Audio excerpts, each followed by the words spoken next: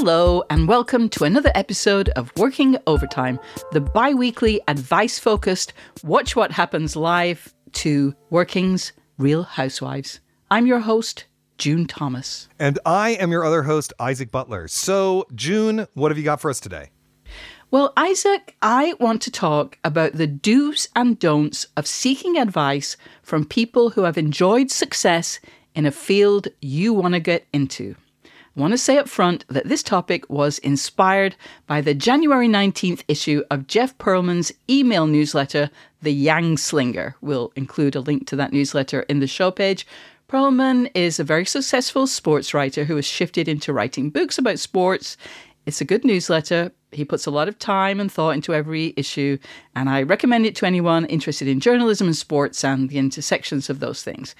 Here, though, I also want to note that Pearlman said something really tone deaf when a horrifically large number of journalists were laid off at several publications in late January. He said that journalists, quote, have to make themselves indispensable. A piece of advice that might have been useful in 1999, but is almost laughably out of date and out of touch today. A whole lot of people who have been incredibly hardworking, incredibly entrepreneurial, and very smart, and very indispensable, have been made unemployed in this awful business. So I guess I would just note that Pearlman's guidance isn't always reliable, to say the least, but I do think he shared some useful wisdom when it comes to this particular topic, so I still want to talk about it. Is that all right? Yeah, I think that's great. You know, just because you give bad advice sometimes doesn't mean you don't also give good advice. I'm sure we've occasionally given or will give bad advice, so I hope listeners will be forgiving with us as well. What a thought. I'm not sure. I could argue with that, but that is not the point, so I won't. So, yes, Isaac. Well, I really meant you. I didn't mean me, to be clear. I would never give bad advice. Yeah, just to be clear. I was trying to be generous, June. Awesome. Understood. Okay. So the reason Pearlman was talking about asking for help on this topic was that he received an email from a college student who was nearing graduation. And Pearlman says that sometimes those emails are useless and annoying and self-defeating. And this was one of those. And he breaks it down to try to help people who are seeking advice so that they can do so in an effective way. In this episode, I want to talk about the right and wrong ways to seek advice from people. Not so much in journalism or sports writing, Pearlman has that covered, but in other creative fields. And I also want to take a moment here to say that here on Working Overtime, we want your questions. You can ask us anything about being an artist in whatever genre. The kind of advice seeking I'm talking about today is when you effectively cold email someone who is undoubtedly successful in their field. The equivalent of a wannabe movie director getting Martin Scorsese's email address, or a young playwright scoring Tony Kushner's. So it's quite specific. But first, Isaac, is this something you've ever done in any of your creative worlds? Have you ever reached out to a writer or a theatre professional you admired to seek advice? I will be honest, as I've said a few times on this show, asking for help, even from people I know very well, is something I struggle with a lot. I've gotten much better at it, but particularly as a young person, it was a real challenge. So it is very seldom that I've reached out in that way. I've been very lucky to be friends with more established artists throughout both my theater and writing career. And so in casual conversation, I have certainly brought up things I want advice on, but I've never cold written an email to a stranger for that purpose, just because I don't think I got comfortable asking for help in any kind of formal way until I was already a little more established. But there was one time in which I cold wrote, some by snail mail, some by email, a bunch of directors looking for work as an assistant. And I actually did get one ADing gig out of that. But the director turned out to be, I think the word I'm going to carefully choose here is colorful. Wow. It sounds like there's a story there, but hopefully we'll get back to that at some point in the future over a beer. I hope you learned something from that experience anyway. I don't think I have either. I have been lucky enough to have some mentors who've been hugely helpful. Shout out to Jack Schaefer. But I found them through work rather than by cold emailing them. I have, however, received some of the kinds of emails we're talking about, so I have a little experience with this. All right, let's spend a bit of time talking about the things Pearlman advises. These are, in no particular order, do some research about the person you're talking to. Why does this matter? Well, if you reach out to someone, you're asking for their time, the thing that everyone lacks most of all these days. And you really do need to earn their time by showing that you have made a bit of an effort yourself. Honestly, flatter them a bit. And for the record, spelling their name right really isn't flattery. Show your commitment to the field you say you're so interested in by making some observations, but don't go in super negative, just trashing stories or writers or whatever it is you're talking about. I do want to get to the do's soon, Isaac, but do you have any thoughts on these don'ts? Yeah, I mean, if you're cold contacting someone to ask for advice, these are great. You know, anytime you're contacting someone, you want to make it clear that you are familiar with them and their work, and you're not just reaching out because you Googled richest showrunners or whatever. Particularly in the arts, you want to make it clear that you have a dedication to the art form, and this isn't just about having a career or making money. A lot of people in the arts get very hinky around careerism, even though they are themselves driven in order to end up where they are. They had to be, you know? Yep. You don't want to turn this into a purely transactional affair, in part because you have almost nothing to give them on your side of the transaction other than feeling good about themselves. Don't go on too long. Don't be negative. Don't use ChatGPT or other AI things to generate the letter. Write it from the heart. Know your shit. Oh, good advice. The most important point I think that Perlman and all the writers he consulted made is to ask for something useful. Don't ask about things the person you're writing to has no experience of, like asking writers about things that pertain to broadcast journalism. And worst of all, don't ask for jobs or internships. Here's a public service announcement. You do not get internships, and certainly not jobs in journalism, by sending emails to writers. Don't do that. It's pointless and a huge waste of a potential opportunity.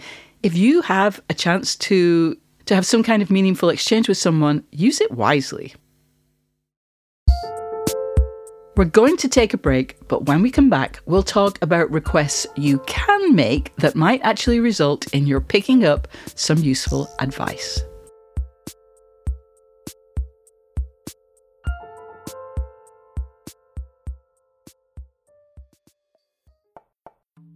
Hey listeners, Isaac Butler here. Thank you so much for listening to this podcast. I would just like to encourage you to write us or call us. Get in touch if you have questions, advice that you need, advice that you want to give, successes you've had, things you want to yell at us about.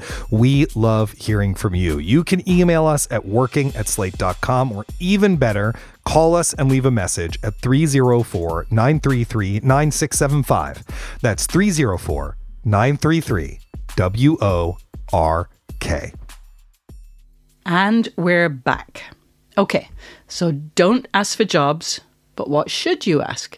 I would say that's the whole point here. You should only reach out to someone when there's something specific you want to know and you think they can tell you or help you figure it out. And the more specific you can be, the better. Just as you shouldn't ask for a job, don't ask for generic advice, like, what advice would you give someone interested in? That's just one of those questions that turns everyone's mind to mush. About what? It's just too general. Similarly, don't take any wooden nickels. I know, that's the advice that starts coming into my head when I get that question. It's like, a stitch in time saves 9. Okay. These are very good pieces of advice, but don't ask just for advice. Also, don't ask for feedback without saying what precisely you want feedback on. I remember working with a keen young writer when I was Slate's foreign editor. She did some stories for me, and especially at the beginning of our professional relationship, there would be quite a bit of editorial back and forth because she didn't know our style. She was just starting out. And also, editorial back and forth is how stories get good. But when we closed a piece, she would always send me an email saying, "Do you have any feedback? I really want to learn." And I would tell her the edit was my feedback. I really appreciated her commitment to getting better. So it wasn't the request that bugged me. It was the generic nature of it. Tell me what you want feedback on, and I will happily provide it. Isaac, I remember when we first relaunched Working, we were concerned that when we asked for questions from listeners, we'd mostly hear from people asking how to get an agent. As it happens, getting representation really hasn't been something listeners have written to working@slate.com about. But do people ask you in person? And if so, do you have a standard answer? That's funny. I had forgotten about that. But yes, our former co-host, the great author Rumaan Alam, was very concerned about that. Yeah. In large part, I think, because, he speaks at a lot of literary conferences and festivals, and a lot of aspiring writers go to that, and they all try to get your agent's phone number for whatever reason. Just in case you're listening to this show and you're wondering, how do I get an agent? Let me lay it out for you.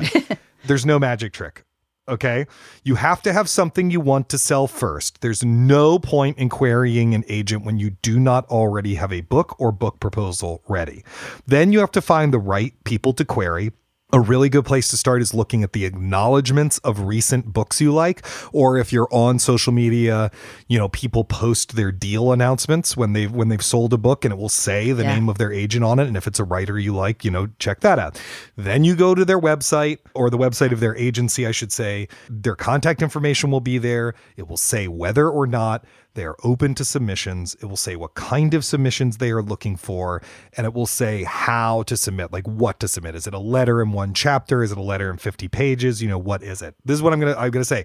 You have to obey all of those instructions. Yes. If they say they are looking for literary nonfiction, do not send them a chapter of your high fantasy novel. It's just a waste of everyone's time and of paper. So then you want to write a letter that is snappy. It makes the project sound exciting. It's not needy. It's human. It's not like, dear sir or madam, I am writing to apply for an agent. It should sound like, hey, I've got this great book. You're going to love it. I'm a human being. Here's some stuff about me that you don't know. Here's a great pitch for the book. Here's the chapter of the book. Then you just need to know that the next thing that's going to happen is it will wind up in the slush pile, and it will stay in the slush pile until someone gets around to reading it. Someone will get around to reading it, but it could take a long time, and you have to be patient.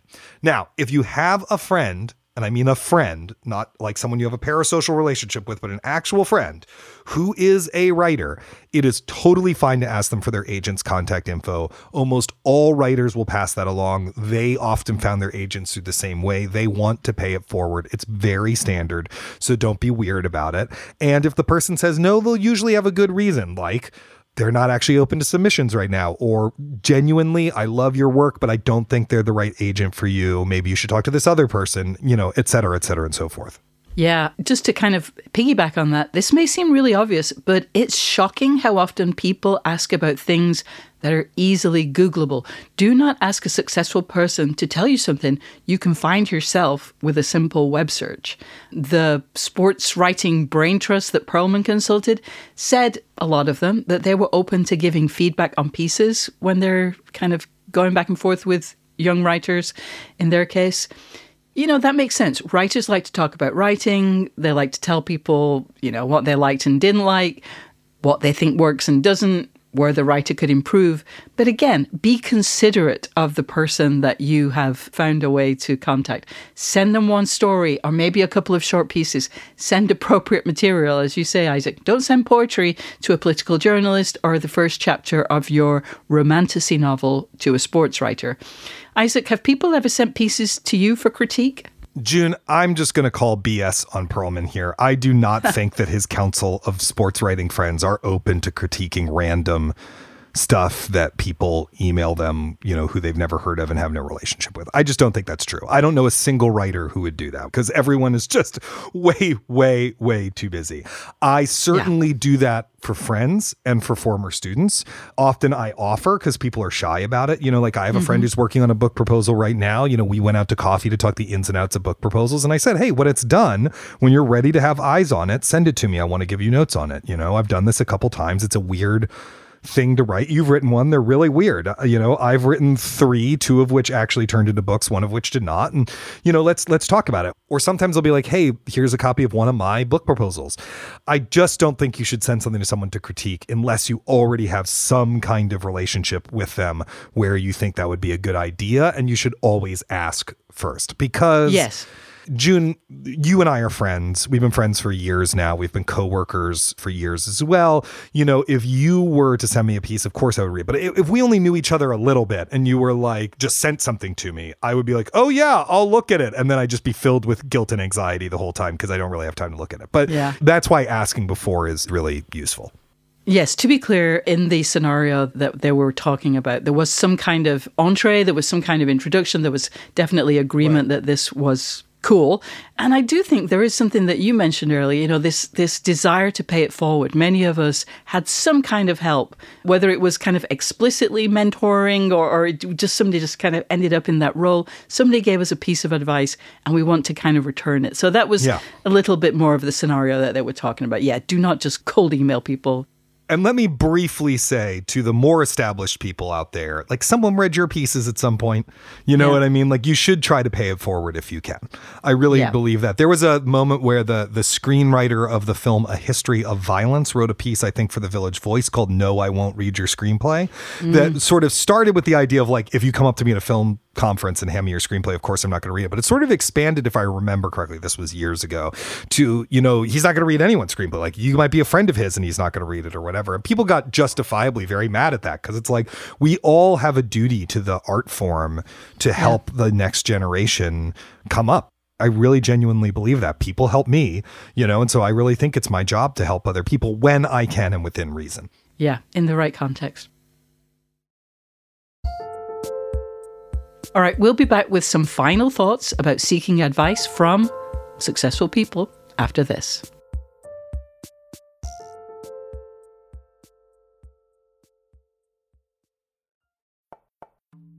Hey, it's Isaac Butler again. I'm sure you really missed me interrupting the show, so I'm here to interrupt it again to tell you, please, if you are enjoying this podcast, do not forget to subscribe. And if you already subscribe and you're thinking, well, what else can I do? You could rate the podcast. You could review the podcast. Wherever you are getting your podcast, you do those things. It actually really does help new listeners to find us because the algorithms use all that stuff in ways that I don't completely understand, but apparently it works. If you've done all of those things, another thing you could consider doing is going to slate.com/workingplus and signing up for our premium tier. You'll be supporting what we do right here at Working. You'll get behind the paywall at the mothership site. You get all sorts of other bonus goodies. It's really easy. Sign up today, slate.com/workingplus. All right, now back to our show. Okay, some last thoughts on this question. I guess I want to say you don't have to ask a question. If you find a way to, get something to a person you admire, it's okay just to send a fan letter if that's what you really want to do. Unless you genuinely have a question that you think the person could help you with, don't feel the need to ask one. Just tell them you enjoy their work and move on. Also, this comes back to what I think is the key element in all of this, having something you really want to know. Think about whether the famous person is the best person to ask that question of. If you have a query about the sound of a particular segment of This American Life, ask a producer. Don't ask Ira Glass. He's probably not the best source for that information anyway. Isaac, any last thoughts? Well, I'd just say we've thrown out a lot of info, a lot of do's and don'ts. I think that's all good advice, but do not let it make you too nervous. The person you're writing to has been in your position before, and hopefully that means they will approach this interaction with some amount of decency and humility. And if you don't get a response or get a negative response, do not take it personally. It doesn't mean your career is over. It might just mean that person's a jerk. It might mean they're too busy. It really probably doesn't have anything to do with you. So just pick yourself up and keep going. Yeah, absolutely. Speaking of humility, don't forget to show some yourself, especially if you are someone who hasn't yet established themselves in the field in which your potential advice giver is, maybe a big star, but just maybe somebody pretty established. Focus on them instead of yourself. Sure, tell them a bit about yourself. As you said, Isaac, show your commitment to the field. But you're asking for advice, not a date or a new parent. So, keep it brief and relevant. You don't have to big yourself up. That's not the point of this. Totally. I mean, I guess what we're really saying a lot of it comes down to be a human being. Treat the other person as a human being. Think about how you would want this letter to read if you were in their shoes. The golden rule is useful in this case. Yeah. Yeah, absolutely. I mean, maybe that actually is something to think about as you're putting together this letter. If this is something that you end up doing, maybe one day you will receive such a letter. Put yourself in that position. Maybe that will help you to pitch it appropriately, to ask an appropriate question. Maybe one day you'll be the person receiving these emails or whatever kind of communication we'll be getting by that point. Brain mail, right? They'll just go like, beep, doot, doot, doot, doot, doot, doot, and it'll just zoom through the ether to your mind. Yeah. Have your robot contact my robot, okay, Isaac? Precisely. All right, well, that's all the time we have for this episode, but let me leave you with one last piece of advice. I think you should subscribe to Working wherever you get your podcasts. And if you have ideas for things we could do better, questions you'd like us to address, something you'd just like to tell us about, we'd love to hear from you. You can send us an email at working@slate.com or give us a ring at 304-933-WORK. If you'd like to support what we do, sign up for Slate Plus at slate.com/working plus. You'll get bonus content, including exclusive episodes of Slow Burn and Dakota Ring, and you'll be supporting what we do right here on Working. Thank you, as always, to Kevin Bendis, who produces Working Overtime, and to our series producer, Cameron Drews. They give us amazing advice every single episode. We'll be back on Sunday with a brand new episode of Working, and in 2 weeks, we'll have another Working Overtime. Until then, get back to work.